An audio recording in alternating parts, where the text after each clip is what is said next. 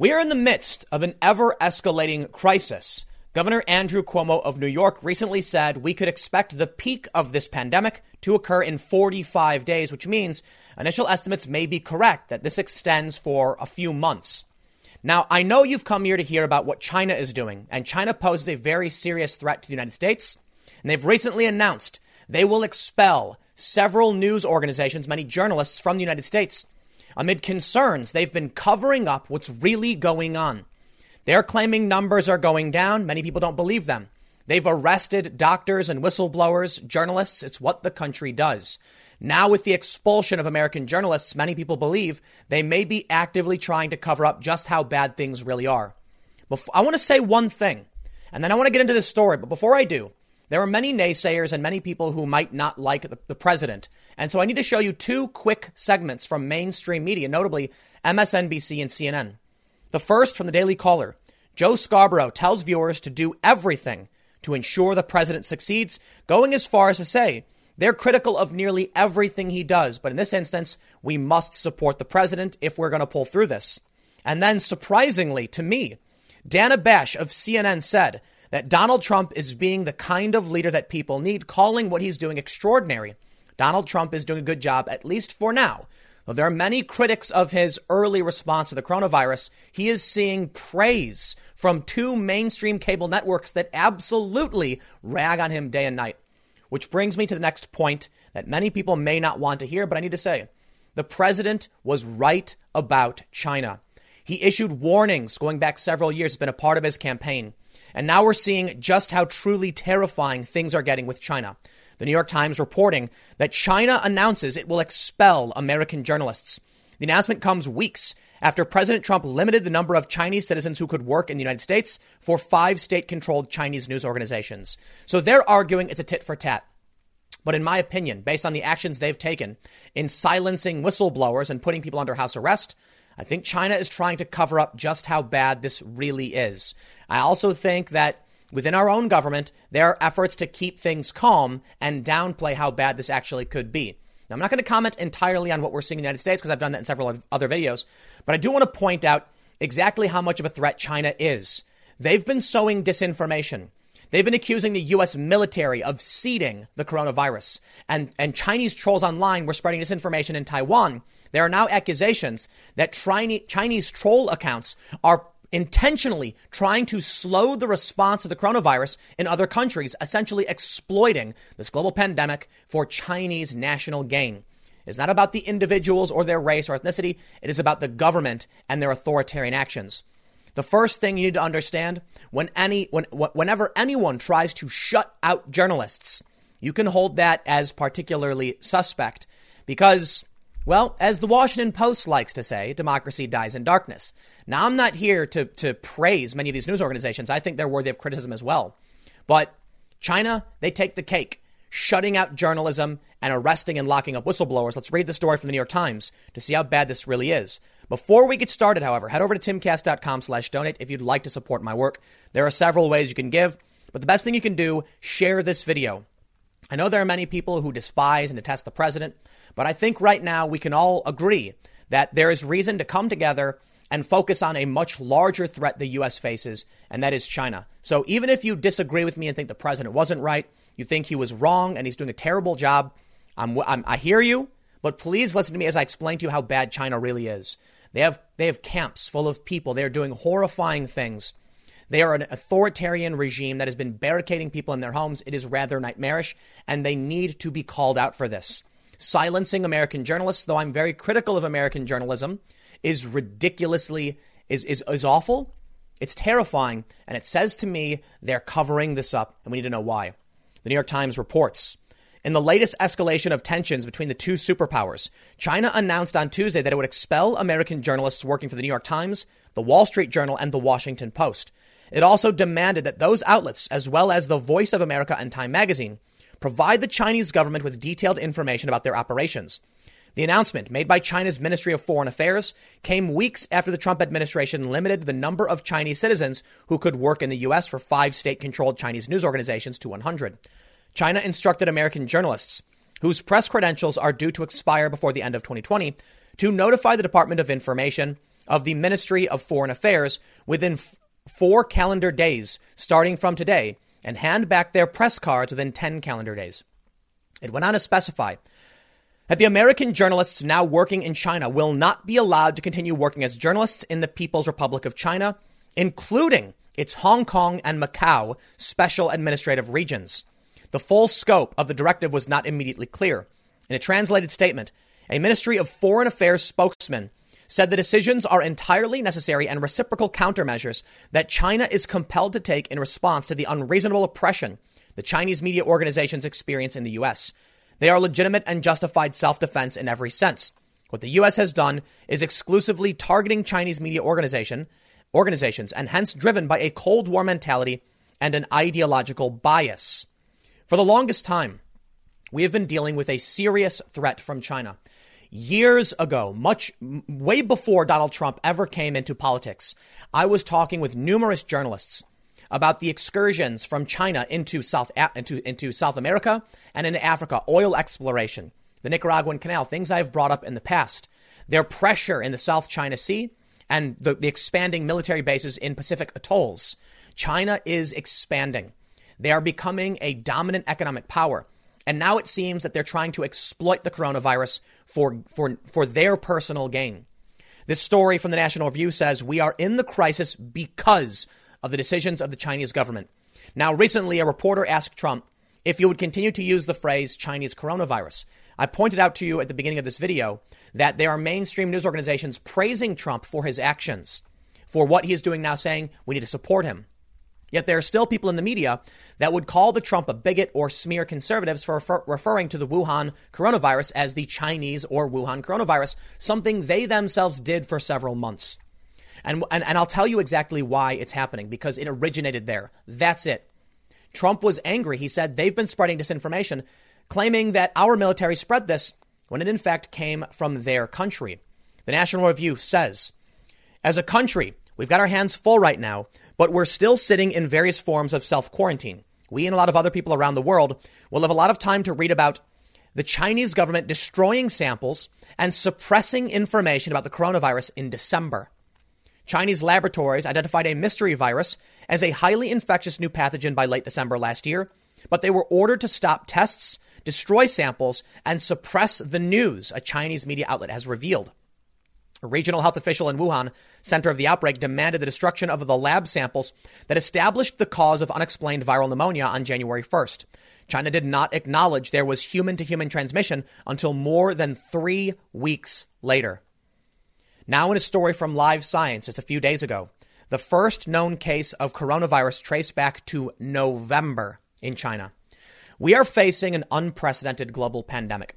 Many people are trying to downplay it, saying it's just like the flu or TB is worse. But in reality, we are looking at something serious, a novel virus, no herd immunity, a potential mortality rate of 3%, in some places even higher. And if it's true that China has been withholding information and lying about what's going on, and it is true, then we can be sure that we don't know as much as we think we do about this virus. We're going to see extended curfews, quarantines, lockdowns. Businesses across the country are being shuttered. This is life for the foreseeable future. And it could have been prevented if China was honest about what was happening. Suffice it to say, the expulsion of American journalists is going to make the situation much, much more dangerous. Live Science says, we knew about it back in November. Now, we have the official statement here from China, which for the most part, I'm not going to read. I gave you the gist of the information from the New York Times story. Now, this is where the true threat of China starts to become visible. The expulsion of American journalists and the lack of information is going to make things worse. There are people in media angry, saying that Trump should not be going after them and criticizing them at a time when we need cooperation. But I don't know if that is appropriate when you have a bully who has been lying to you from the get-go. Giving them what they want won't get you what you need. In a story from Fox News 4 days ago, China hints at denying Americans life-saving coronavirus drugs. Now that the number of new people infected with coronavirus in China is slowing down, the country's Communist Party is ratcheting up threats against the West, with a particularly nasty warning about access to life-saving drugs aimed at the United States. In an article in Xinhua, the state-run media agency that's largely considered the mouthpiece of the party, Beijing bragged about its handling of COVID-19. a virus that originated in the city of Wuhan and has spread quickly around the world. They say the article claimed that China could impose pharmaceutical export controls, which would plunge America into the mighty sea of coronavirus. You may have seen me talk about this in another video where I said Trump warned us about China and he was right. The challenge I have in producing a video like this is that there's going to be a lot of people who just hate Trump because, well, there's a lot of reasons people hate Trump. The reality is, though, whether you like his attitude or not, whether you're concerned about his policies or not, he's been warning since before he got elected that China was a threat. For me, I've known about this because of my work in journalism. Many people who don't like him, you're going to need to get over this because this is reality right now. China has control of our manufacturing. Even Bernie Sanders has called it out. And now is the time for us to come together and recognize this. China is the real threat. We can get back to arguing about Bernie, healthcare, Biden, Trump, once we've dealt with this virus. But so long as China is withholding information and expelling our journalists, it's going to be increasingly difficult to do. It also should show us if they're going to kick out our journalists and they're then going to say that they could even deny us medication because they control manufacturing, the threat is real. House Republicans press for hearing on threat China poses to U.S. pharmaceutical industry. There's a story from just the other day in the Washington Examiner. The good news is that with these threats, we are now seeing bipartisan support to a certain degree to call out this threat being posed to the U.S. The Examiner reports Republicans on the House Oversight Committee demanded that Democrats schedule a hearing to look into the threat of relying on China for medicines used in the United States. Striking a sense of urgency, a letter signed by Ranking Member Jim Jordan of Ohio, Rep. Chip Roy of Texas, and 12 other Republicans argued the coronavirus pandemic has brought this issue to a head. The outbreak of COVID-19 has highlighted a critical threat to the domestic supply of life-saving prescription drugs. Too many supply chains for our most critical medicines and medical devices are too dependent on China, said the letter addressed to Oversight Committee Chairwoman Carolyn Maloney.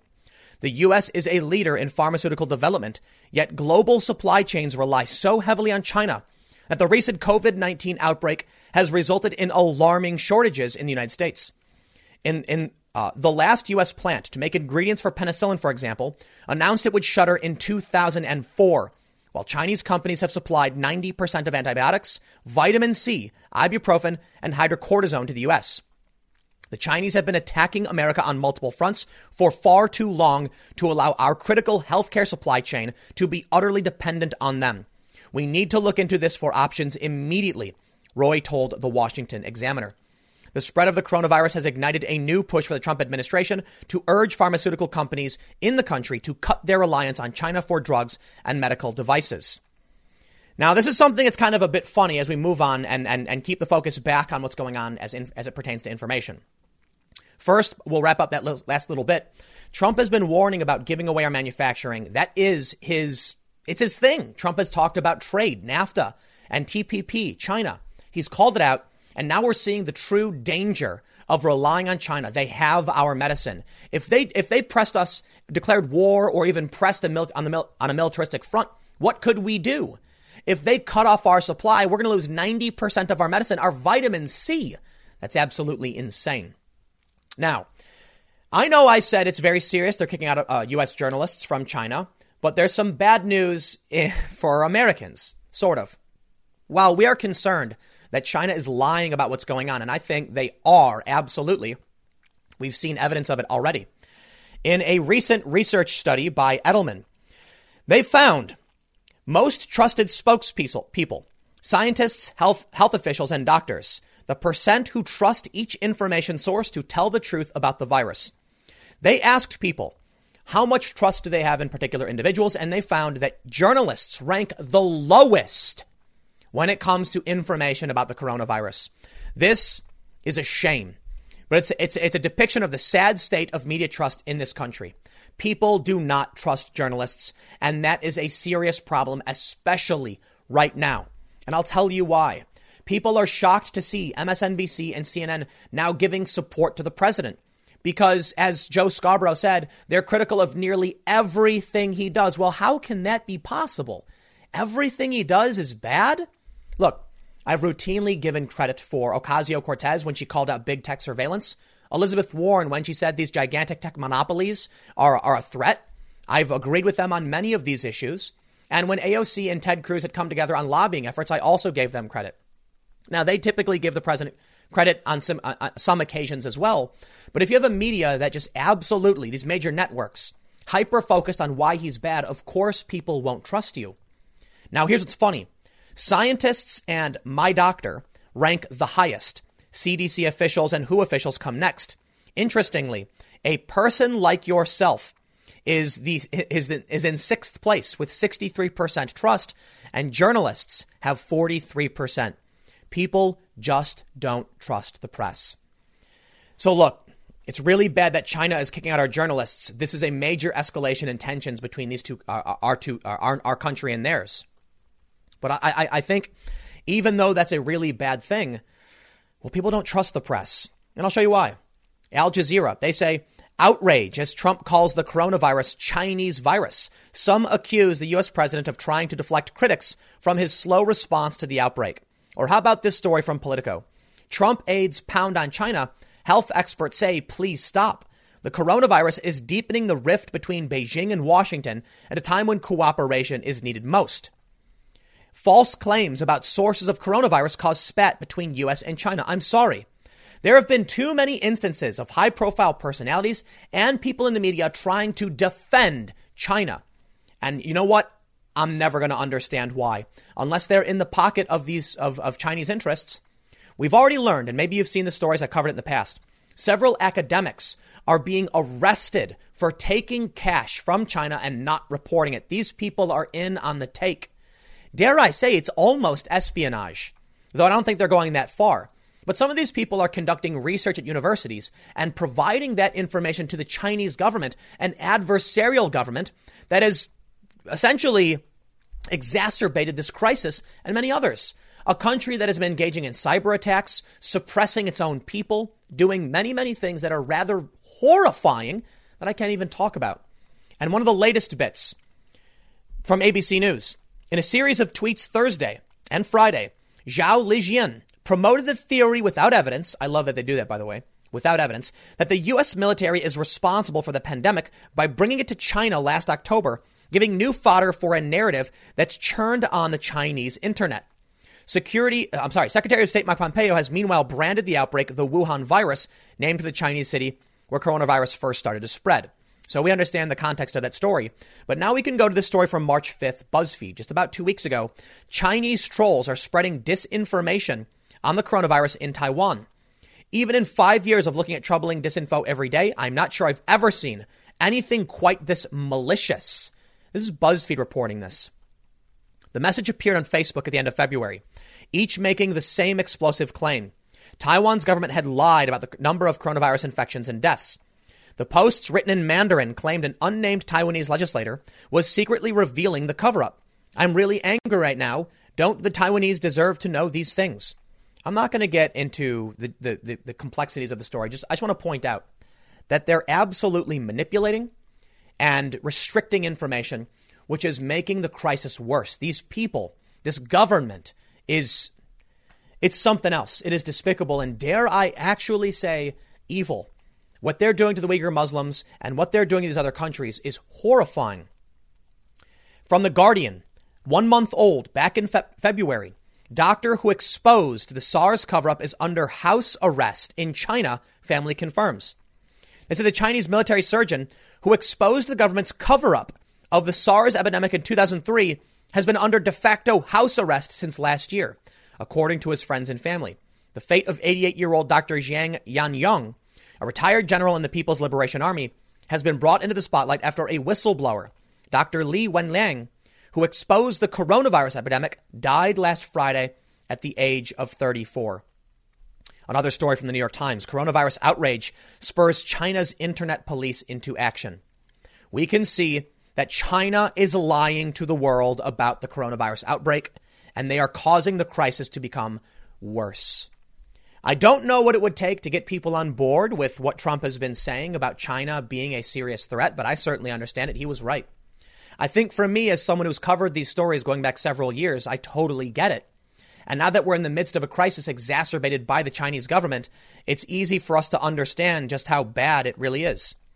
Now we're seeing the true ramifications on our electoral system. The coronavirus outbreak has made voting in Illinois today a full mess. And this is where things start getting scary. A government that knew they had an outbreak of novel virus, restricted information, arrested whistleblowers, barricaded people in their homes, and is now expelling journalists while they're sowing disinformation online and censoring speech in their own country. And it's wreaking havoc on our economy, taking a massive hit, nearly 30%, dropping 9,000 or so points, one of the worst point drops in history in a single day. Our elections are being postponed and jammed up.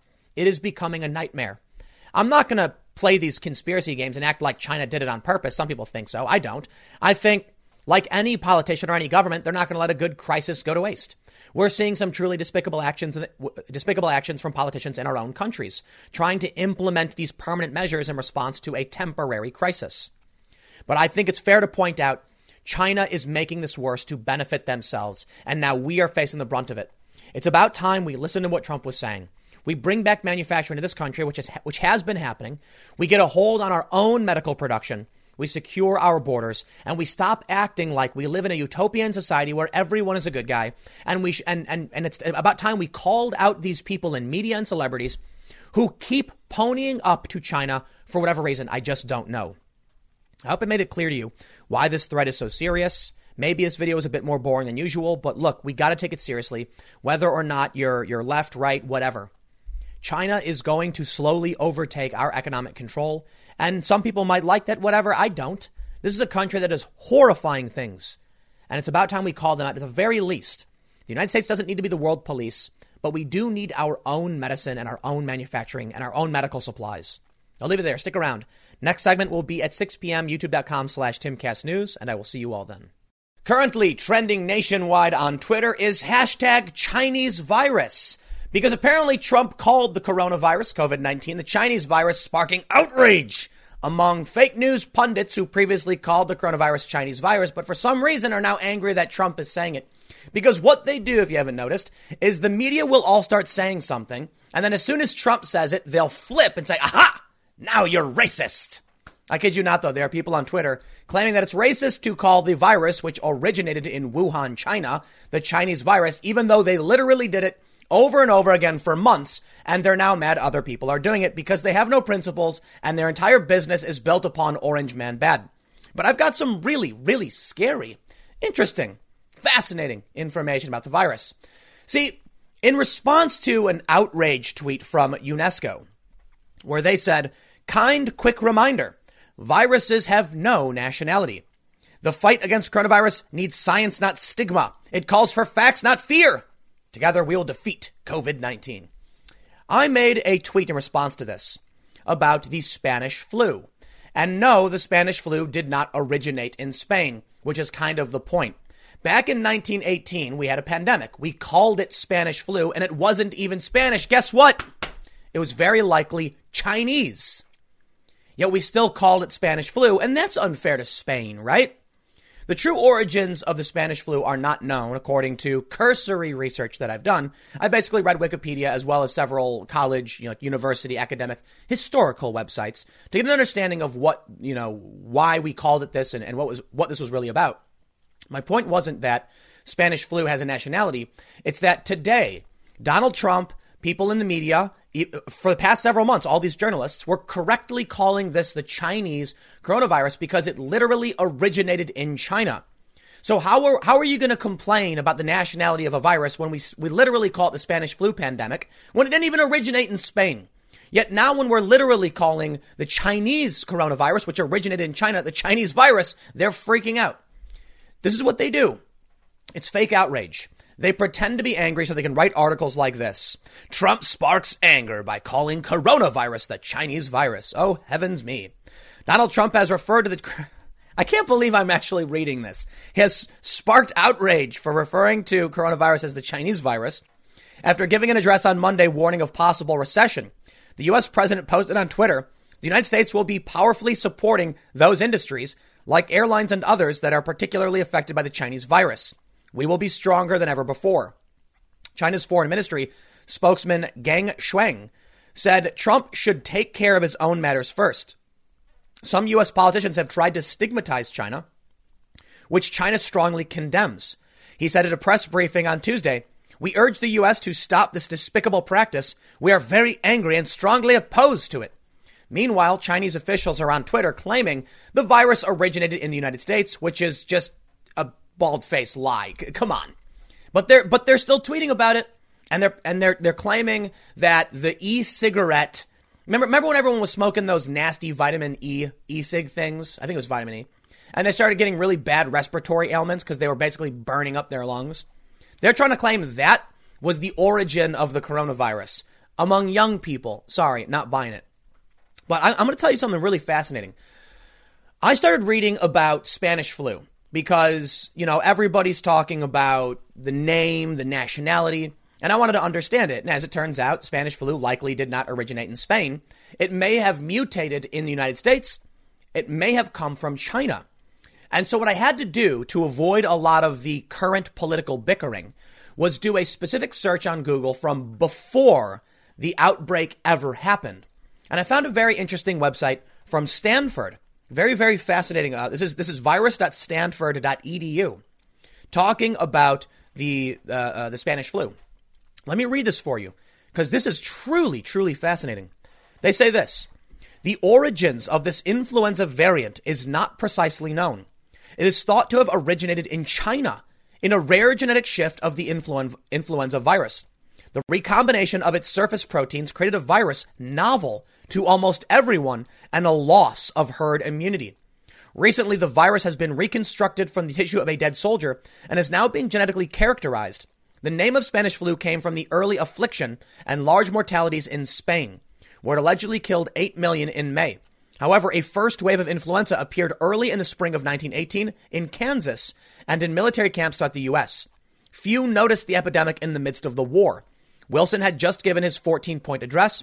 There was virtually no response or acknowledgement to the epidemics in March and April in the military camps. It was unfortunate that no steps were taken to prepare for the unusual recrudescence of the virulent influenza strain in the winter. The lack of action was later criticized when the epidemic could not be ignored in the winter of 1918. These first epidemics at training camps were a sign of what was coming in greater magnitude in the fall and winter of 1918 to the entire world. Now, the few very interesting facts here. The influenza virus mutated and became a novel, which means just like the coronavirus we're seeing right now. So if you really want to understand why everyone's freaking out, is that somehow 100 years on, when everyone was memeing about a coming pandemic, we saw in China, very similarly to the 1918 Spanish flu, the emergence of a virus which mutated, becoming novel, spreading outside their country, hitting the United States, hitting Spain, and people weren't immune to it. There was no herd immunity. Everyone was getting it, and it had a particularly high mortality rate. Now, what was strange about this, according to Stanford, is that it primarily affected young people between the ages of 20 to 49. So it's not one for one. It's not the same thing. But we call it the Spanish flu, and it ain't even Spanish. Didn't even originate there. In fact, it may have actually mutated to its more deadly strain in the United States. So I decided to hop over. A lot of people have been saying to me that people are claiming, that people are going to Wikipedia and changing things to try and cover up the history of the coronavirus. Now, I don't believe that to be the case at all. When I did a search of news articles and historical references going back 10 years plus, I found that typically they're all saying similar things. It may have originated in China. In fact, even Wikipedia right now puts the blame, for the most part, on China. Not necessarily, look, no one's blaming the people of China for creating an act of God. It's a virus. These things happen. But it originated there, and it very well may have originated there in 1918. No one's calling the Spanish flu the Chinese flu. I mean, they're calling it Chinese now because it originated in Wuhan. I don't think that has anything to do with the people. It's identifying the virus based on the region. And so what? But let me read something for you from the Wikipedia page. Now, I did something interesting. I went and took a look at different iterations of the Wikipedia page throughout the past several months as the Chinese coronavirus thing started happening. Oh, now they're going to get mad at me too. I started looking at the changes that were made. And in fact, it seems like the edits to Wikipedia have actually called out China even more. So in the past, before there was this pandemic, they didn't mention, for the most part, they did mention China. But now they've actually gone on to bring up a lot more about it. What's interesting is the general theory, I should read it for you, the hypothesis is that the dense living conditions and, poor hygiene, polluted and dense living conditions in China resulted in a mild flu virus, which they developed a minor immunity to. So when it mutated in other areas in the States and in Spain and in Europe, they already had a partial immunity to it. So they weren't hit as bad as the rest of the world. This may be actually happening right now. Check this out. History about the source. They say historian Alfred W. Crosby stated the flu originated in Kansas, and popular author John Barry described Haskell County, Kansas as the point of origin. It has also been stated that by late 1917, there had already been a first wave of the epidemic in at least 14 U.S. military camps. The major UK troop staging and hospital camp in Etaples in France has been theorized by researchers as being the center of the Spanish flu. The research was published in 1999 by a British team led by virologist John Oxford. In late 1917, military pathologists reported the onset of a new disease with high mortality that they later recognized as the flu. The overcrowded camp and hospital was an ideal site for the spreading of the respiratory virus. The hospital treated thousands of victims of chemical attacks and other casualties of war, and 100,000 soldiers passed through the camp every day. It was also home to a piggery, and poultry was regularly brought in for food supplies from surrounding villages. Oxford and his team postulated that a significant precursor virus harbored in birds mutated and then migrated to pigs kept near the front. One of the few regions of the world seemingly less affected by the 1918 flu pandemic was China, where there may have been a comparatively mild flu season in 1918. They say, although this is disputed, see around the globe. There were relatively few deaths from the flu in China compared to other regions of the world. This has led to speculation that the 1918 flu pandemic originated from China. The relatively mild flu season and lower rates of flu mortality in China in 1918 may be explained due to the fact that the Chinese population had already possessed acquired immunity to the flu virus. In 1993, Claude Hanon, the leading expert on the 1918 flu for the Pasteur Institute, asserted the former virus was likely to have come from China. It then mutated in the United States near Boston, and from there spread to Brest, France, Europe's battlefields, Europe and the world, with Allied soldiers and sailors as the main disseminators. He considered several other hypotheses of origin, such as Spain, Kansas, and Brest, as being possible, but not likely. Political scientist Andrew Price Smith published data from the Austrian archive suggesting the influenza had earlier origins beginning in Austria in early 1917. In 2014, historian Mark Humphreys argued that the mobilization of 96,000 Chinese laborers to work behind the British and French lines might have been the source of the pandemic. Humphreys of the Memorial University of Newfoundland in St. John's based his conclusions on newly unearthed records.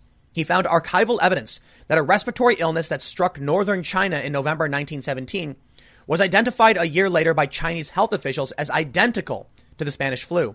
A report published in 2016 in the Journal of the Chinese Medical Association found no evidence that the 1918 virus was imported to Europe via Chinese and Southeast Asian soldiers and workers. It found evidence that the virus had been circulating in the European armies for months and possibly years before the 1918 pandemic. Now, I can't tell you definitively. What I can say is that at least Stanford has speculated that it may have originated in China, where it was mild. They developed an immunity to it. It then went on to mutate to become more deadly in other parts of the world, which then they still had some immunity to, so they weren't really impacted by it. That's one speculation. However, you could argue that a mild flu is, it's not their fault, and it was the squalid conditions of the people in these camps in Europe and the war which led to the rapid spread. So although the virus originated there and went on to mutate, the problem really seems to me, I think it's fair to criticize at the time. Well, I don't want to criticize. I think, look, it was World War I. People were desperate. They were fighting, and war is bad. And this resulted in dense, gross conditions where people were suffering and they were desperate. And in this poor, low hygiene situation, the virus became particularly deadly and spread very, very quickly. But what I think is fascinating about this is that even the 1918 Spanish flu is part of this constant argument over who was responsible nearly 100 years later. You still have people in China saying, no, no, no, there's no evidence we had anything to do with this. You have people in the U.S. saying, actually, it seems like it may have originated in China. You have people in Europe saying it may have originated in U.S. and China. China's blaming the U.S. So you see how the game is played. Nobody wants to take responsibility for what the virus is, but I'll tell you what. Why are we blaming Spain? That's the funniest thing to me. They're going to rag on Donald Trump for calling it the Chinese virus. The Spanish flu didn't even come from Spain. In fact, to make things worse, they call it the Spanish flu pandemic because it hit them particularly hard. So I'll tell you this. I've got two good reasons why we should call this the Chinese coronavirus or the Wuhan virus. Well, actually, I got three good reasons. The first is because it hit them particularly hard and fast. Just like Spanish flu, not nearly as bad. I think our medical technology advances as well as communication technology is really helping us keep things controlled. The other issue is that it originated there. It came from Wuhan. That's where we first identified it.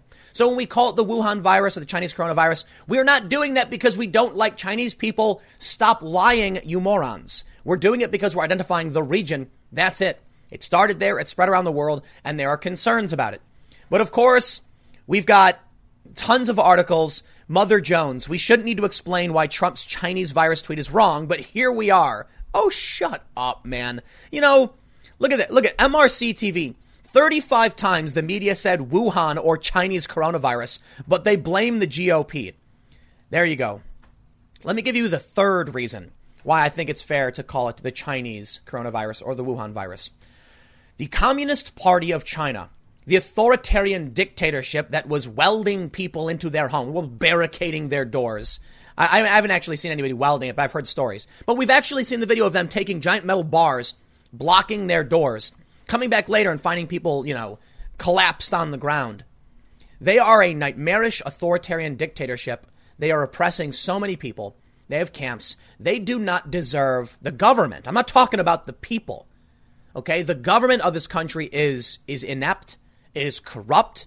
They have lied from the start, and they expect us to believe them. In the beginning, they tried covering this up. They were arresting doctors and journalists, people who were blowing the whistle. And if we got information about this before it started, perhaps we could have stopped the whole thing. Now I'm stuck in my house, sort of. I mean, you can go out.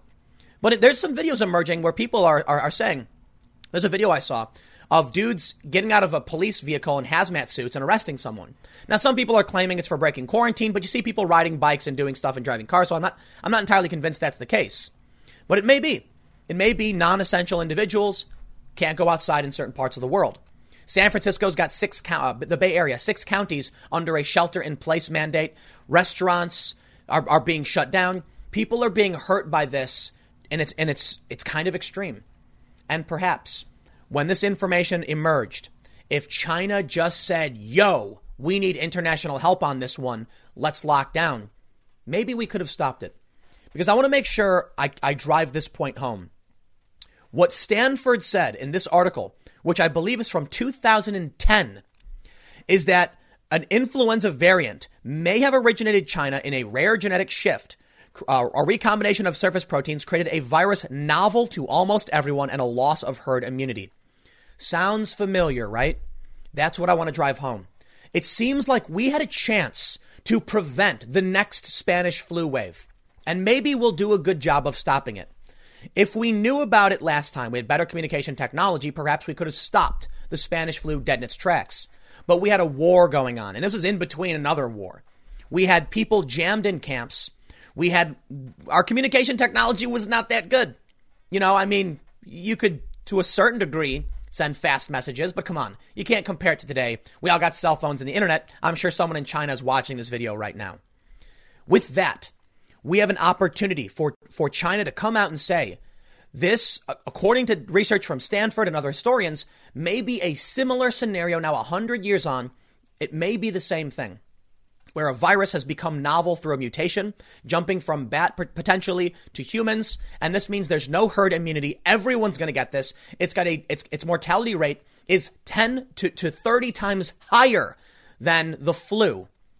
And if we knew about it, we could have done this isolation much, much more quickly and prevented many of the deaths.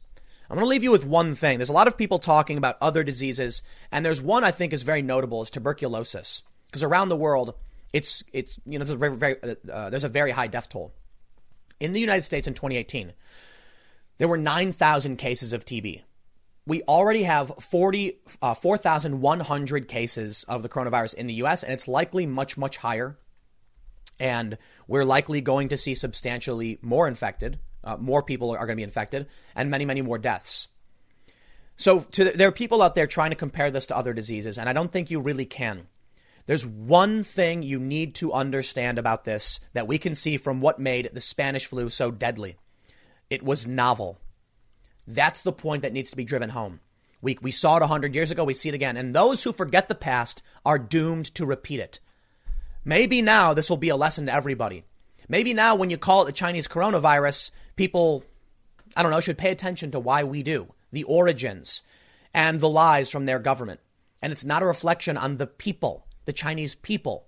It's China's government that needs to be called out. And maybe we should stop calling the Spanish flu, I guess. I don't know. That's just history. It's what we call it. The people of Spain were hit hard by it. They get the blame, I guess.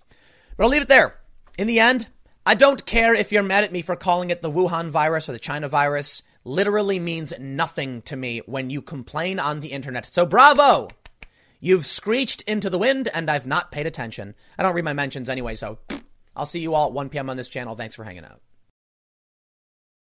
Earlier today, Governor Andrew Cuomo of New York made an announcement. Hospitalizations for those with the coronavirus are at 15 to 19%. He told us the other day that of the 3,000 ICU beds, 80% were already occupied, which seems to be fairly normal. This means we can expect our hospitals to reach capacity at a certain point. He went on to say that we don't have nearly enough beds. We will need double the hospital beds for what's to come. He then went on to say something that absolutely freaked me out. I'm not going to lie. That the peak of the coronavirus pandemic will be in 45 days, which means we can expect this to finally end in potentially 90 days. Now, I'm not saying that's absolutely true. Maybe the peak will hit in 45 days and it will fall much faster than it rose. I just don't know. But if the graphs we've seen from the Washington Post, the calculators from the New York Times show that there will be a peak and then a drop in a nearly symmetrical fashion, meaning I think it stands to reason we're in this for the long haul, potentially 3 months. And this, I'm not gonna lie, has me absolutely freaked out. The one thing that you must always remember, never panic. You need to think calmly, strategize, be rational, and come up with a real plan for what you are going to do moving forward. We've already seen panic buying, which is not helping anybody. Go out and get your supplies if you haven't already. This is getting much, much worse. And Andrew Cuomo has said you can expect more drastic measures, more closures. In New Jersey, I'm already under what they're calling a strongly recommended curfew, though it is being reported by some as a straight up curfew, and residents are not to leave their homes after 8 p.m. In France, you need documentation to leave your home, and they were hit hard. They were hit sooner than us. It's entirely possible that as this gets worse and as the numbers increase, we will see ever increasing draconian measures. First and foremost, do not let these people enact anything permanent. Keep that in mind. There's already people aching for that permanent power. Surprisingly, now we're seeing a rather bipartisan effort to implement some kind of major stimulus to provide thousands of dollars to families and people who are put out of work by this. But before we move forward with some of these stories that I want to show you what Andrew Cuomo is saying. I need to make sure you understand why this virus is so serious. Earlier today, I talked about Spanish flu and why it was silly that people were claiming Trump was being bigoted or conservatives were bigoted for calling the coronavirus the Chinese coronavirus. In this article from Stanford, they talk about the mortality rate of the Spanish flu, and they talk about the fact that it was a novel virus. We are facing something very similar today, albeit there are different circumstances. We have the internet, so keep that in mind. We have better medical technology, and there was a war going on at the time. But here's what they wrote in 1997. Now, this is significant for two reasons. The first is that this was written well before any of this current political stuff started happening. There are a lot of people who want to politicize this or make you scared with viral rumors or lie or manipulate information for political gain. This is from Stanford, and it was written in 1997 and apparently updated a bit in 2005, well before any of this happened. Also keep in mind, though, the other significant factor is that it could be out of date. We may have learned new things, and it's very likely we did. But they mention the Spanish flu had a profound virulence with a mortality rate at 2.5% compared to the previous influenza epidemics, which were less than 0.1. That's actually what we've been seeing now. The flu has a 0.1% mortality rate, and the coronavirus globally is at 3.7. Naturally, this is for older people. The Spanish flu, for a lot of factors, primarily affected younger people. It's a particularly complicated story. But they go on to mention that this was a novel virus, meaning that people didn't have herd immunity. That is why everyone is freaking out right now. Please keep that in mind. But let's take a look at first with Europe, and then the latest update, what's happening now with Andrew Cuomo. From the Washington Examiner, we are at war with coronavirus. France requires documentation to leave your house. We may very well get to that point, and that's going to be really, really scary. I hope at this point you're paying attention. Look, there's a lot of people on TV. There's a lot of pundits and personalities who are going to try and convince you the markets are great. You should buy. They're going to try and convince you everything will be fine. Everything will be fine. It may be the case. I personally think we're going to get through this, but I'm also not going to lie or pretend. I'm actually decently worried. I wouldn't say I'm necessarily, well, maybe scared might be a good word for it, but I'm not like freaking out or anything. I'm sitting here in my house doing things like normal, albeit we went out and bought supplies a long time ago. So naturally, I'm not particularly worried about it. My business operates at home, although we are expecting everyone to take a major economic hit for a lot of reasons. And there are crazy videos of people raiding stores. I'm a bit worried. Okay, I'm getting close to, freaking out a little bit. A little bit. I'm not gonna act like, I don't know, some of these plastic people on TV. I'll be honest. This story has me worried. And what Andrew Cuomo said has me worried as well. And I think if you're not worried, you're probably not paying attention. And there are a lot of people still downplaying the severity of this. After announcing a 15-day lockdown for the entire country to contend with the coronavirus outbreak, the French government enacted a policy that mandates French citizens stay inside their homes unless they have official documentation stating a reason to be outside. French President Emmanuel said on Tuesday the paperwork was necessary after French citizens refused to stay inside. We are at war, said Macron repeatedly during a speech on Tuesday. All French citizens from Paris to Marseille are required to download and fill out a form with their name, birthday, and reason for going outside. If persons are caught outside without the form, police throughout the country have been authorized to levy fines as punishment. The system is similar to the one instituted in Italy. People are out and about because they have to be. They have to prove it to the police, said Jim Bitterman, CNN's senior international correspondent. There are 130 checkpoints in Paris alone. On Monday, Interior Minister Christophe Castaner said more than 100,000 officers would be dispersed throughout the country in an effort to enforce the new restrictions. Castaner told people to stay at home and added that the fines for abusing the restriction would range between $90 to $150, up to 135 euros. Yellow vest protests, which emerged because of a fuel tax rise in 2018 and have raged since, continued this weekend as thousands turned out in Paris only a day after Castaner banned public gatherings of more than 100 people. In the U.S., President Trump recommended people not gather in groups of more than 10 and suggested the virus could linger up until late summer. The novel coronavirus has killed more than 7,000 people worldwide and has infected more than 180,000. There's a reason why I read you that Stanford article before showing you this. A lot of people see these numbers and say only 7,000 worldwide. It's not a lot. It's increasing exponentially. And we are trying to stay in front of this. That is the point. If we do nothing or make the same mistakes they made 100 years ago, which I think is very unlikely, this could become a historical, deadly pandemic. For now, it is a historical moment. This is something that we're going to remember for a long time. And we're going to look back and think about what we did before this got bad. And hopefully we do the right thing. Otherwise, it'll get really bad. And we'll look back and say, if only we did more. I can't tell you what to expect or what should or shouldn't happen.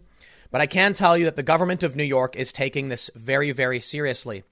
Now, I live in New Jersey. As I mentioned earlier, I'm under curfew.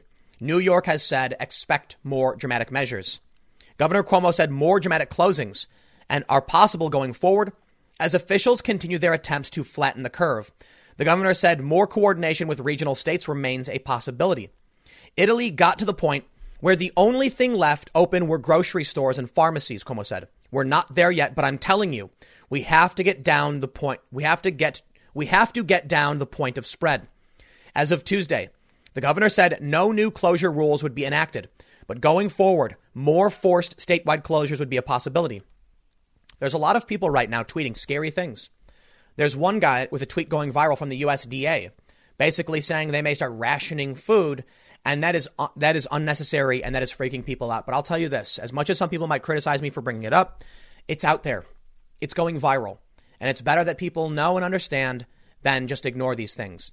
But one of the points being made is that these measures are being enacted because young people are ignoring what's happening.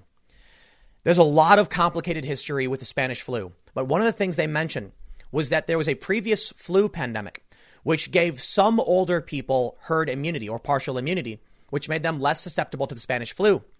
Younger people didn't have this, and so they were hit much harder. But what's pointed out in the history of the Spanish flu is that the first wave was primarily targeting the elderly. And then in August, a second wave hit, which went after young people. And younger people are not paying attention. They're laughing. They're joking. You even have the jokes about the boomer remover. They're not taking this seriously. I can't tell you what to say or what to think. I'll just let you know that's what's happening. The governor said he spoke with President Donald Trump Tuesday morning about more resources for the state. The government cannot meet this crisis without the resources and capacity of the federal government. I spoke to the president this morning. He is ready and willing and able to help. As of Tuesday morning, there are 14 confirmed cases in Monroe County. 79 are in mandatory quarantine locally. Mandatory quarantines are here. Hard lockdowns are here.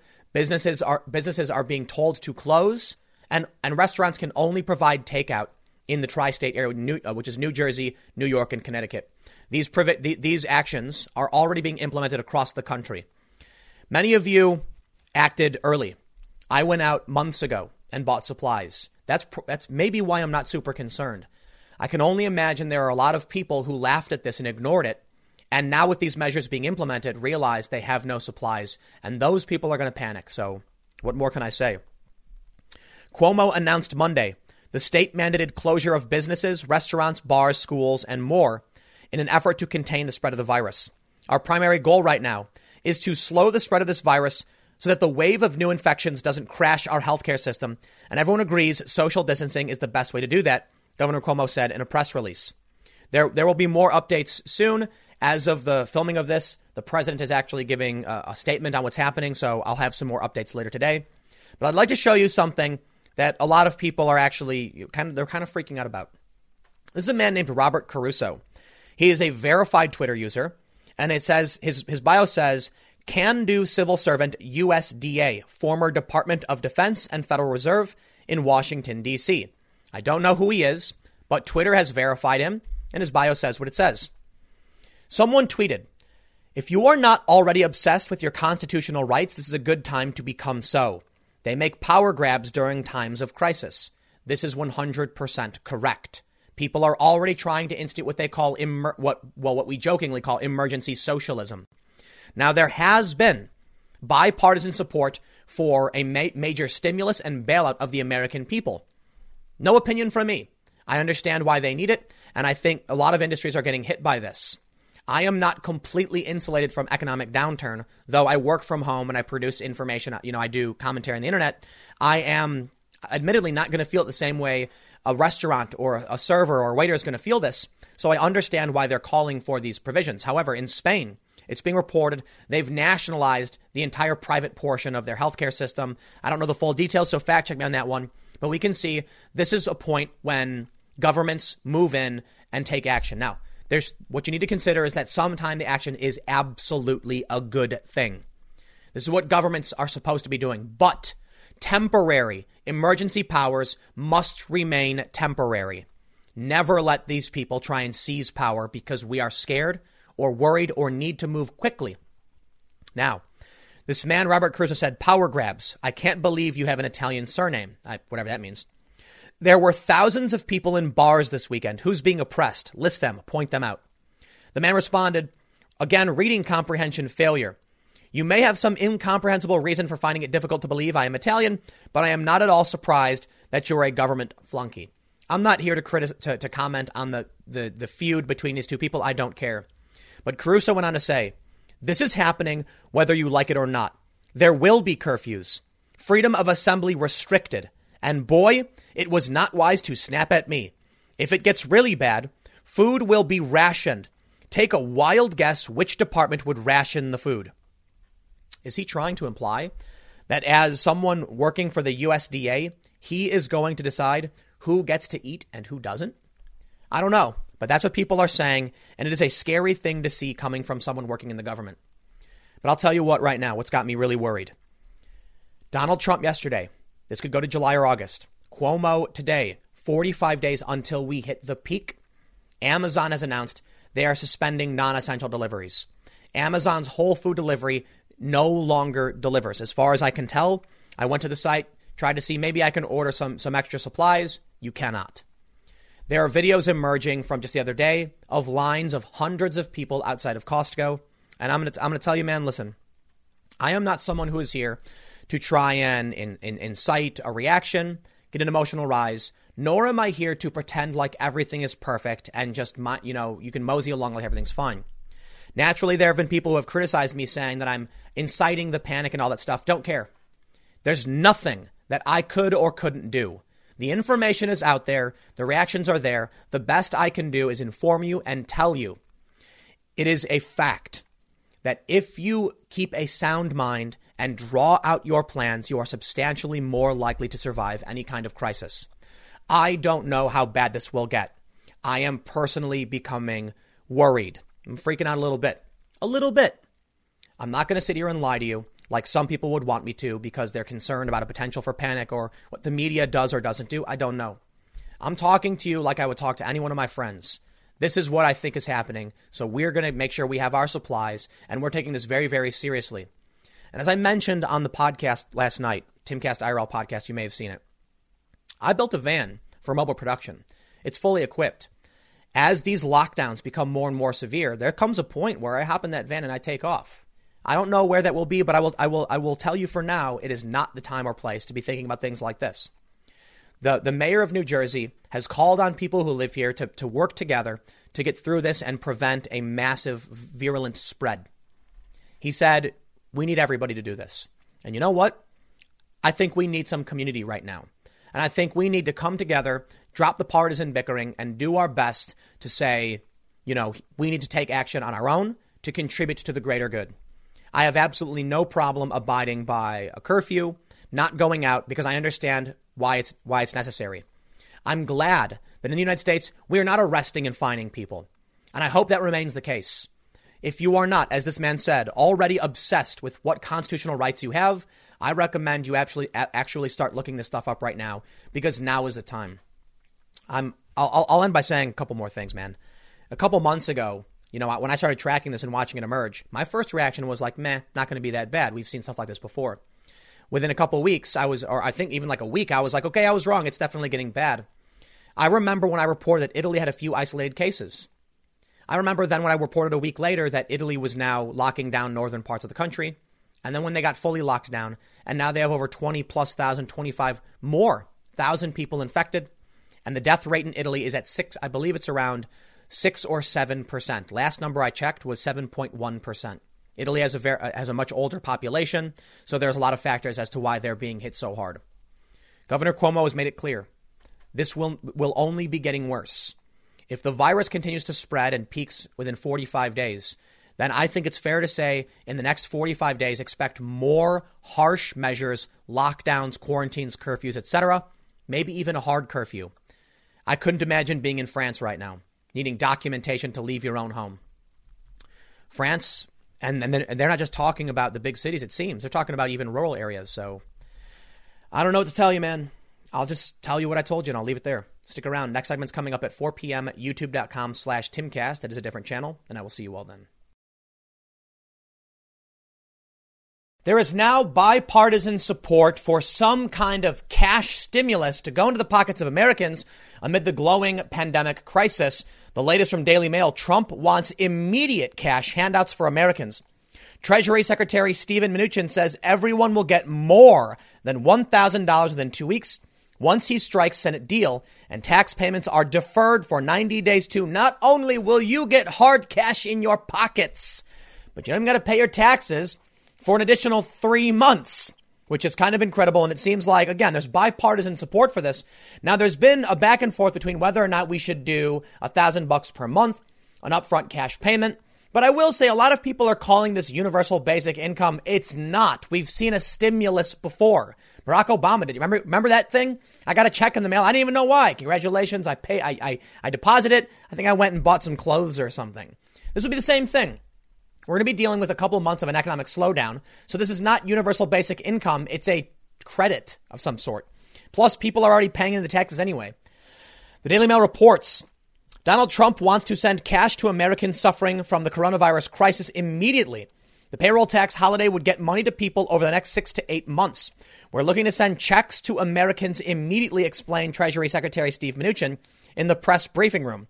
Americans need cash now, and the president wants to give cash now. Reminds me of that what's that commercial? It's your money. Use it when you need it or whatever. And I mean now, in the next 2 weeks, Mnuchin added. Precise details weren't announced at the press conference. Mnuchin said he was previewing the plan with Capitol Hill Republicans and would reveal more later, but he suggested the amount could be more than $1,000. There would also be some income cutoffs. You don't need to send people who make $1 million a year checks, he said. That's a big pushback to the UBI proponents who are saying every adult should get $1,000. I completely disagree with that. I think it should be a sliding scale. If you're doing really well, if your business is insulated, you don't need this.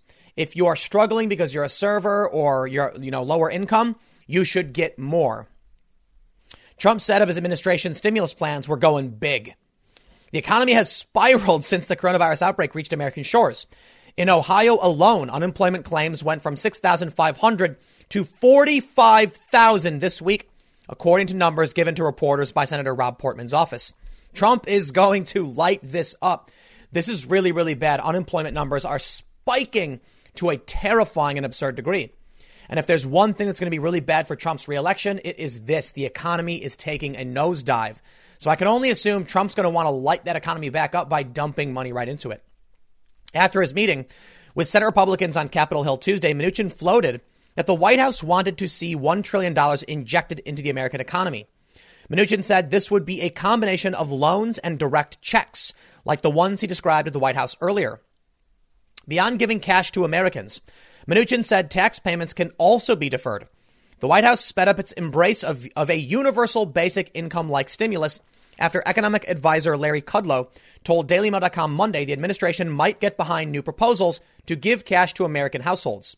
Utah Republican Senator Mitt Romney on Monday announced that he was for a plan to give American workers $1,000 each month during the outbreak. That is not universal basic income. It's effectively unemployment insurance, something we already have. Now, because this crisis is wide-reaching and basically affecting everybody, it would probably be less of a bureaucratic nightmare to just give everyone $1,000 a month. But that plan, in my opinion, is short-sighted for the aforementioned reasons that some people just don't need it, but some people need more. So there's been a call to give families, adults more than this, couple thousand, but to actually give $1,000 per child so that kids could have special, their clothing and their needs met. We'll see how this works. But I want to make sure it's clear to all of you. This isn't what I view as they're trying to shoehorn in socialist ideals during a crisis. This is not universal basic income. That is very, very different. This is an emergency dramatic influx of cash, which will lead to rapid inflation. But because it's temporary and only over a few months, it's something we can likely afford to do because the alternative is worse. If we implemented a permanent UBI program, you would see something much, much worse. We are right now looking at people who want to work and can't, not people who are unwilling to work, demanding money from the government, which essentially means you. We also urgently need to build on this legislation with additional action to help families and small businesses meet their short-term financial obligations, ease the financial burden on students entering the workforce, and protect health workers on the front lines and their patients by improving telehealth services, the Utah senator said in a statement, the Salt Lake Tribune reported. I will be pushing these measures as Senate discussions continue Continue about an additional relief package, he added. They're now, everyone's pointing to Andrew Yang. I want to bring something up, though. I don't know if you guys have ever seen Battlestar Galactica. Awesome show, by the way. I'm not going to get into too much details, but basically, you have a fleet of ships. Their planet has been destroyed, and the people on these ships are trying to survive. Some people who handle this mineral mining and production for energy for the ships are working around the clock nonstop, because if they don't, the ships will not function and everyone will die. Meanwhile, there are other people who are milling about, going to the lounge, or having nice, comfortable quarters. This, I know it's fiction, but we're seeing something akin to this right now, where healthcare workers are working overtime, double time, triple time to try and save lives and make sure we don't fall into chaos. Meanwhile, other people, through no fault of their own, are unemployed and they can't work right now. This is the big problem with UBI. You cannot mandate that some people have to work overtime while others get paid. The people who are doing this healthcare work are going to get paid too, and they'll get some money. But think about what's going to end up happening. I wouldn't be surprised if many of the healthcare workers quit. And I don't mean because they're giving up or anything, but listen, man, it's a tough job. They're going to get stressed out and they're going to say, I just can't do it anymore. Some will probably quit. But think about how you would exacerbate that. If you said, you have to do this job, these people can't, but we're going to give them money anyway. Eventually, look, I know a lot of people on the left will say, just because you're being helped doesn't mean I'm being hurt. That's a good point. But they're going to look at the options. Should I break my back, 20 hours a day, or just go and relax and take my UBI and chill because this is too much for me to handle? People might start working less. There are serious threats to this and risks when you realize some jobs are requirements for our society to function. Now, former Democratic presidential candidate Andrew Yang made cash payments to Americans central to his run. Yang was promoting the concept of universal basic income and said Americans should get $1,000 a month, $12,000 annually to keep people out of poverty. Look, man, Andrew Yang should not have promoted it as UBI because he was initially talking about a dividend from the profits of major corporations, which is slightly different. But you can't just print money out of poverty. Venezuela tries doing this. It doesn't work. You can't, because economics isn't the base of our economic system is not the dollar. It's the minimum labor and the amount of value someone's willing to give for that labor. He dubbed his payment the freedom dividend. Yang, now a CNN commentator, reacted to the White House proposal Tuesday. Well, I'm thrilled that we're doing the right thing. It's vital to help tens of millions of American families keep their heads above water at this time, Yang said. So I'm getting cash into American families' hands. So getting cash into America's families' hands is 100% the right move. Yang suggested that American adults get $1,000 a month, and if they have children, an additional $500 per child. Interesting. Yang also revealed that his team has been working with the White House to provide them with studies on what cash-in-hand proposals could accomplish. Rep. Alexandria Ocasio-Cortez, one of the most progressive members of Congress, reacted positively to the White House's proposal, but she also suggested that student loan payments be postponed. I completely agree with that as well. Look, man, some people, there's the joke, emergency socialism and things like that. And you got to be real careful. They're going to try and implement these things permanently. They've already tried. Don't let them do it. Temporary measures make absolute sense. But this is my biggest gripe with government. They'll create a program that never ends. That is not how it's supposed to work. When the usefulness is no longer there, it's not required, it needs to shut down. In the private sector, this happens. In the public sector, it doesn't.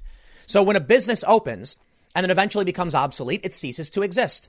But when a government program starts and they try and make it permanent and it becomes permanent, then instead of saying it's no longer useful to us, they say, well, it's not working properly, pump it full of cash. And they keep just pumping more lifeblood into these systems that should have died a long time ago. AOC said, now we must suspend student loan payments. She tweeted Tuesday, suspending interest does nothing. If people still have to pay out the same amount in principle, we need to suspend student loan payments for 3 to 6 months to give people wiggle room to afford food necessities. So, Donald, I praised the president for this. He suspended interest rates, and that was the right move. But you know what? I got to say AOC is right on this one. If people aren't working, they can't pay back anything. And it's because of government mandated shutdowns of business. It's because they're telling us not to go outside. Well, Something's got to be done to make sure these people aren't going to be placed underwater. That would be worse for the economy. So maybe deferment. That's what she's proposing. I actually think suspending interest rates, some kind of interest rate, forgiveness makes a lot of sense in the long term. Maybe this is the time where we need to say we're going to suspend, they're doing moratoriums on evictions and rent payments. We got to come together on this one. We got to figure it out. It's going to be a big strain on us, but it's figurative wartime, right? This is the time when Americans need to come together and figure out how we can all make this work for each other. My only concern, as per their proposals, is anyone who tries to make it permanent, that I will reject. But for the time being, I can't say I'm opposed to these policies because there are a lot of people hurting right now. I'll leave it there. Stick around. I got a couple more segments coming up in a few minutes, and I will see you all shortly. And what I can only describe as a holy moment. See, I'm not going to swear, but I can pretend like I'm going to swear. California, Ohio, and Illinois release hundreds of inmates early to decrease the prison population during coronavirus crisis, while some districts say they will not pursue prosecutions for low-level crimes. Yikes, man. This is the kind of stuff that's starting to freak me out. Our elections are in shambles. That's the next segment I'm going to do. Our prisons are releasing people. Businesses are being shut down. Dare I say, if anything was going to freak me out, it's this. Because we saw what happened in San Francisco when they said they're not really going after low-level crimes. Crimes dramatically increased. You're now going to have a bunch of people who are scared, hungry, not trusting of the government, and them then saying low-level crimes are not going to be prosecuted. What do you think people are going to do when they hear that? At a time of crisis, no less. Look, when they went out in San Fran and said, we're not going to go after these crimes, people went out and committed crimes. Combine that with a crisis. And I think this is scary stuff, man. The Daily Mail reports prisons in California, Illinois, and Ohio are releasing hundreds of inmates early to decrease prison populations in an effort to combat the potential spread of coronavirus among inmates. As of Tuesday morning, no prison in the United States has reported a case of COVID-19, but many county, state, and federal jails and courthouses are beginning to take preventative measures to ensure the safety of inmates. Inmates are considered high risk because of their inability to social distance from others and their limited access to basic hygiene measures. In response, Los Angeles County in California, Cuyahoga County in Ohio, and Cook County in Illinois have released or are planning to release inmates to allow for more space of social distancing and self-isolation. In Brooklyn, low-level crimes will also not be prosecuted to limit potential exposure to the virus for employees and visitors. Los Angeles County has decreased its prison population by 600 people to combat the potential spread of the coronavirus among inmates. And come on, man, California is already in trouble for so many reasons. Look, man, I can't say that the prisons are wrong to do this. I don't know what to do. I am not the expert. I can only tell you that if things are getting this bad, I'm starting to freak out a little bit. Early release is being granted to those with less than 30 days on their sentence. Okay. That's not so bad. Reducing inmates from 17,076 to 16,459 since the end of February. The LA County Sheriff is also asking officers to cite and release offenders when possible, which has reduced the daily number of arrests from 300 to 60. The moves in LA County, where there are 94 coronavirus cases and 1 death, have seen daily arrests drop from 300 to 60, Sheriff Alex Villanueva said Monday at a news conference. He added that the aggregate bond amount for people to be booked also went up from 25,000 to 50,000. Our population within the jail is a vulnerable population just by virtue of who they are and where they're located. So we're protecting that population from potential exposure. There are already 9 inmates in the county in isolation at a correctional treatment center, 21 inmates in the quarantine at the Men's Central Jail, and 5 in quarantine at the Twin Towers Correctional Facility. Staff in these locations are said to be taking the temperature of anyone entering looking for fevers, but that is symptomatic. We know people can transmit this when they're asymptomatic. So yes, I get it. You're looking for fevers, but is that really going to stop this? I don't think so. I don't think we got a handle on this, man. But they say, but staff themselves are also at risk, and several have already been placed in self-isolation. Over the weekend, we've had several of our personnel come into contact, and they have been self-isolated, Villanueva said. However, fortunately, no one has actually tested positive for the virus. That's good for now. Other prisons around the country are taking measures to prevent spread among inmates and staff. The U.S.'s 122 federal prisons and many of the 1,700 plus state prisons have banned visitors and volunteers. The Federal Bureau of Prisons announced its ban Friday, joining most state and county prisons. They have also banned lawyer visits for 30 days. In response, many federal prisons are increasing the number of prisoner phone calls or the total number of minutes allotted. Prisons in Delaware, Georgia, Maryland, Ohio, and South Dakota are looking to expand video calling abilities for inmates. In Cleveland, Ohio, Cuyahoga County's Common Pleas Court held extra hearings on Saturday to try and clear the prison population, releasing 200 people since Friday. Those released were said to be low-level nonviolent inmates who have been placed on probation or released by having their bond reduced to a manageable level. Wait. To a manageable level? Sounds to me like they gave people bond they knew they wouldn't be able to afford. What is this? We are trying to make as much room as possible. So when this virus hits our jail, the jail can deal with these people, quarantine them, and deal with it instead of letting them sit there and infect the whole entire jail, said Administrative Judge Brendan Sheehan. You got to remember, the goal of this is to protect the community and the safety of the inmates. If someone's a serious violent person, well, we are using our discretion to make sure the community is safe also, he added. We can see numerous photos. Coronavirus in the U.S. has now reached 5,244 known cases. Additionally, staff are reaching out to other jurisdictions regarding detainees who are in custody due to outstanding warrants on low-level offenses. Sheriff's staff are asking those jurisdictions to either quash those warrants or geographically limit them so that those detainees can be released from Cook County Jail. New arrivals in Cook County, which has a population of 5,600, the jail, will now be kept in a receiving area to be monitored for symptoms before being placed with the general population.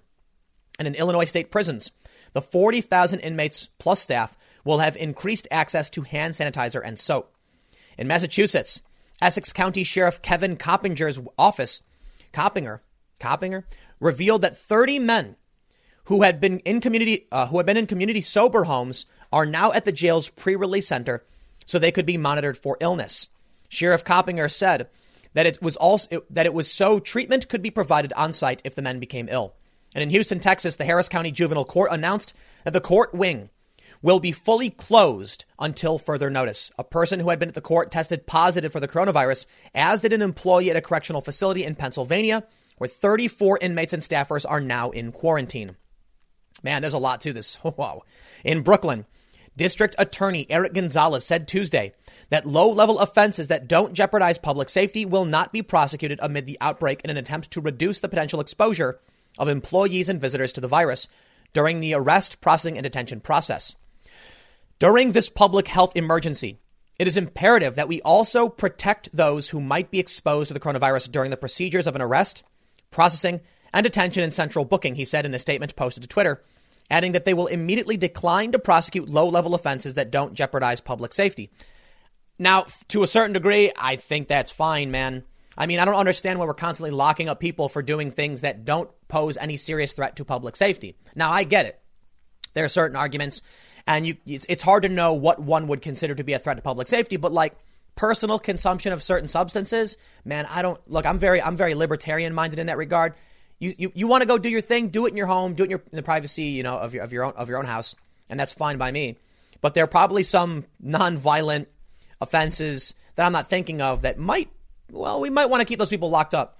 Suffice it to say, if we're reaching this point where we're now releasing people early and refusing to prosecute low-level offenses, this is I don't want to say it, but it feels like the system is buckling under serious strain. I think we're going to be okay, but man, this is the kind of stuff that freaks me out for sure. The preventative actions come after evidence from previous outbreaks, such as the outbreak of mumps in Texas and New Jersey in 2019, heightened the risk to the country's prison population. Prisoners have limited access to basic hygiene measures and high rates of existing health issues. Those being held in handcuffs also can't cough into their elbows as advised, and alcohol-based sanitizer is considered contraband in many U.S. prisons. U.S. prisoners have a higher than average rate of HIV and are more likely to be smokers in the general population, and they are an aging population. So they have the statement here. It's posted by the AG in Brooklyn. They say from 1990 to 2012, the U.S. prison population aged 55 and older increased by 550%. Inmates have no way to social distance or self-isolate if there was an outbreak in prison. You can't keep a 2 to 3 foot distance from inmates, and they can't keep that distance themselves.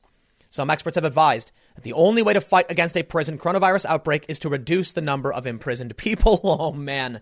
And this is what Iran did. And they ended up letting out like tens of thousands of people. This method was used in Iran, the country with the third worst outbreak, with 70,000 prisoners temporarily released after China reported 3 provinces with more than 500 cases in prisons during the height of the outbreak. In the best of scenarios, we would only hope to delay this. Josiah Rich, a Brown University epidemiologist and director of the Center for Prisoner Health and Human Rights, told The Guardian. And because we have so many ill people behind bars, it's going to get there. It's going to spread like wildfire. The United States accounts for 22% of the world's prison population, with around 2.3 million people incarcerated. Look, man, I think it makes sense that we don't want these viruses spreading throughout these prisons. And I think if the only solution is to reduce the strain on the prisons, that also makes sense, too. I also recognize this means there's going to be consequences, like I mentioned with San Francisco. We'll see what happens. I'll leave it there. Stick around. Next segment's coming up in a few minutes, and I will see you all shortly. The Democratic primary is descending into absolute chaos. Ohio tried postponing. Apparently, a judge intervened. I don't even know what happened. All I know is there was a weird back and forth where people were saying Ohio is not canceling the Democratic primary. Ohio is canceling the primary. Apparently, at the last minute, they canceled the primary. Over in Illinois and Chicago, they are seeing record low voter turnout. I kid you not, nightmarishly bad voter turnout. In Florida, the polling stations aren't even opening and people aren't even showing up. As far as anyone can tell, there is no Democratic primary actually functioning right now. I have no idea what's going to happen. They're going to have to void this election. This is getting crazy. Now, I have the AP Coronavirus Scrambles Democratic contests as 3 states vote. But let me just show you. I want to show you these tweets before coming back to this. Ohio, they've postponed the primary. Florida workers, no show. I kid you not. People showed up to the polls in Florida. Ain't nobody there. Look at these photos I got, man. This is nuts. First, from Dream Defenders. Today is an election day and no one is at the polls. This is the kind of thing we've been hearing all morning. Shame on DeSantis, Florida Secretary of State. This person said someone messaged our students for Bernie group chat saying they were the 9th person to vote at their precinct. Voting has been open for 3 hours. They were the 9th person in 3 hours. It's record turn. Oh, man, this is nuts. Check this out. How's your election day going, says Brian Prigg, Chief Technology Officer at CarePoint. The sign in the window reads, election judges did not show up. Please contact the county which you live in or the voting website for updates. Here's one from Natasha Korecki, Chicago. On call with reporters. The city of Chicago is reporting extremely low turnout the first couple of hours of voting this morning. We did not have a pre-work rush hour type of rush by any stretch of the imagination. In Chicago, in the first hour of voting, there was just under 10,500 voters. In the second hour, 14,400. By contrast, in a low turnout mayoral election, the city can see 30,000 to 40,000 voters in an hour. On Monday, Chicago Mayor Lori Lightfoot noted that early voting had broke World War II era records. Dare I say? Could it have been that people in Chicago and other states were preparing for a major blowout, massive turnout election and the coronavirus hit? So there's a lot of people claiming that this is hurting Trump, but now you've got people claiming it's helping Trump. Literally, people are tweeting out like, who's really benefiting from this? Why would they? Listen, it's Bernie. Bernie is benefiting because Biden's voters aren't going to show up. Now, I guess the problem is Bernie voters don't show up anyway because he has the youth vote. So I don't know who's really benefiting. I'll take that back and say it's a bit facetious. Check out this tweet. This woman tweeted from Chicago, Illinois primary in a pandemic. First polling place closed. It's a daycare. Second polling place turns me away. They don't have the equipment. 7:30 a.m. polls open at 6 a.m. Third polling place, no line, reusing pens, minimal sanitizing. How is this a Democratic election? Not to mention the issues behind requiring in-person voting. What if you're elderly? What if you're immunosuppressed? There is no easy answer here, but as a major U.S. city, we've got to be doing better than this. Why not extend mail-in voting? And yes, they've been called out because apparently they could, and they didn't. This person tweeted, election day so far, 5 to 8 election staff are elderly. We were provided with no cleaning supplies. We are missing an entire blue box, meaning anyone who comes to this precinct cannot vote. Oh, man. We are missing 2 election judges, and nobody is answering our calls. Voters are now showing up, and we have to explain that we don't have the supplies for them to vote. Still no cleaning supplies, off to a great start. Here's another one. So the polling place at Plamosa Elementary just opened an hour ago after a clerk showed up with appropriate equipment, one poll worker said. But as if more couldn't go wrong, the fire alarm went off. What were they thinking trying to have these Democratic primaries right now? It is insane. I don't know what it means. The voter turnout is really low, but I think you're going to find they might not be able to actually shut this down. These might be the results. End of story, which means Biden might actually lose this one. I have no idea. On the TV, they're not even talking about the primaries. Normally on primary days, they have primary watch and they're like, the polls are closing at this time. Nobody's taking any of this seriously. It's like it's not even happening. This is crazy, man. Michael Tracy's tweeted, Illinois state law provides for the governor to institute vote-by-mail procedures in the event of a national emergency being declared. For some unknown reason, Governor J.B. Pritzker refused to follow the lead of Ohio and invoke this power, and the result is chaos. Absolute chaos. Man, I don't know what's going to happen, but I got more. So just the other day, one local network in Illinois accidentally published the results a day early, leading to major cries of conspiracies. Check this out. Oh, I got more for you after this. Station airs Biden-Sanders results graphic day before election. And it says President Democrat Biden 50%, Bernie 45 with Biden in the lead. A video has gone viral that shows an Illinois TV station airing primary election results a day before the election happened, including results showing President Donald Trump winning the Republican primary and results showing Joe Biden beating Bernie Sanders.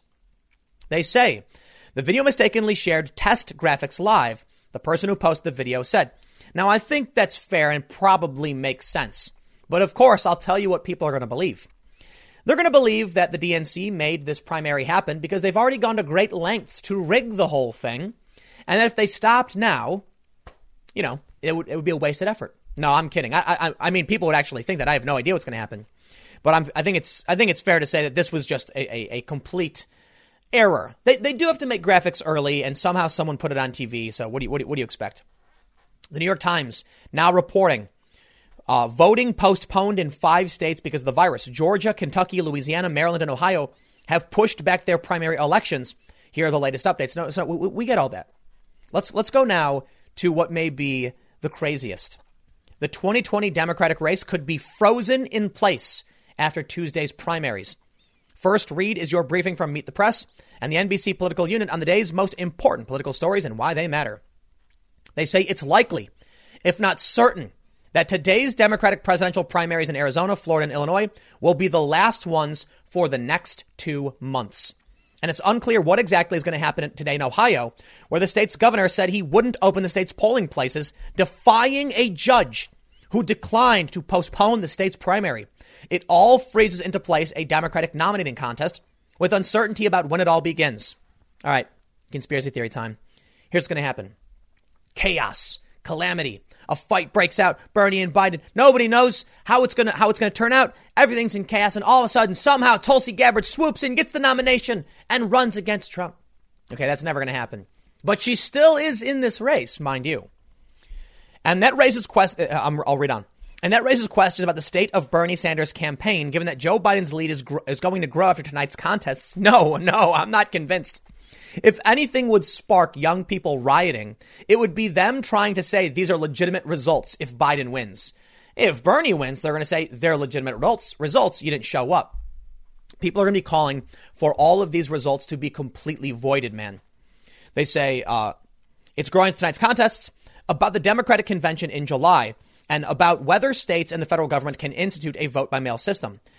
Already, Georgia, we went through those states. Here is the state of the Democratic race heading into tonight's contests. Joe Biden leads Sanders by 152 pledged delegates. That's with about half of all delegates now awarded and it will be about 60% done after tonight. Biden has won 870, yada, yada, yada. To reach the magic number of 1991, Biden will need to win 50% of the remaining unallocated pledged delegates. Sanders will need to win 56%. Those numbers will change after tonight, most likely helping Joe Biden and hurting Bernie Sanders. Here's the tweet of the day. Frank LaRose, as ordered by the Ohio Department of Health Director Dr. Amy Acton, and in consultation with Governor Mike DeWine, Ohio's primary has been postponed. So I'll tell you what, man. Bedlam, chaos, ratings of stores, inmates being released. Have you seen my other segments on this? Governor Cuomo. Now, for those listening on the podcast, it's like the third or fifth time you've heard this, but I got to say it for those just watching the segment, said 45 days is when the peak will hit. If you think things are crazy right now, just wait 1 month before the peak hits. Just wait to the day of that peak in, May or whatever, or April. Beginning of May, we should see the climax of the coronavirus pandemic. And with as crazy as this is, they're saying they could postpone the Democratic race for 2 months. Nah, I think it's going to be worse than that. Some people have speculated that Donald Trump will try and postpone the general election. I think that's getting ahead of ourselves. For the time being, what I can say right now is, dude, these videos and photos are absolutely bonkers. The Associated Press reporting Florida workers don't even show up. I can't imagine how this will play out. I can't imagine anyone would want to accept this stuff, but I'll leave it there. We got more races coming. The news isn't talking about the primary. It's as though it's no primary happening. So I don't know what to tell you. Normally I track this stuff and I'm like, hey, everybody tune in. So-and-so's in the lead. And now it's like there's not even an election happening because everything's shut down. I hope you've prepared. I'll see you all at podcast at 6:30, and I'll see you tomorrow at 10 a.m. on this channel.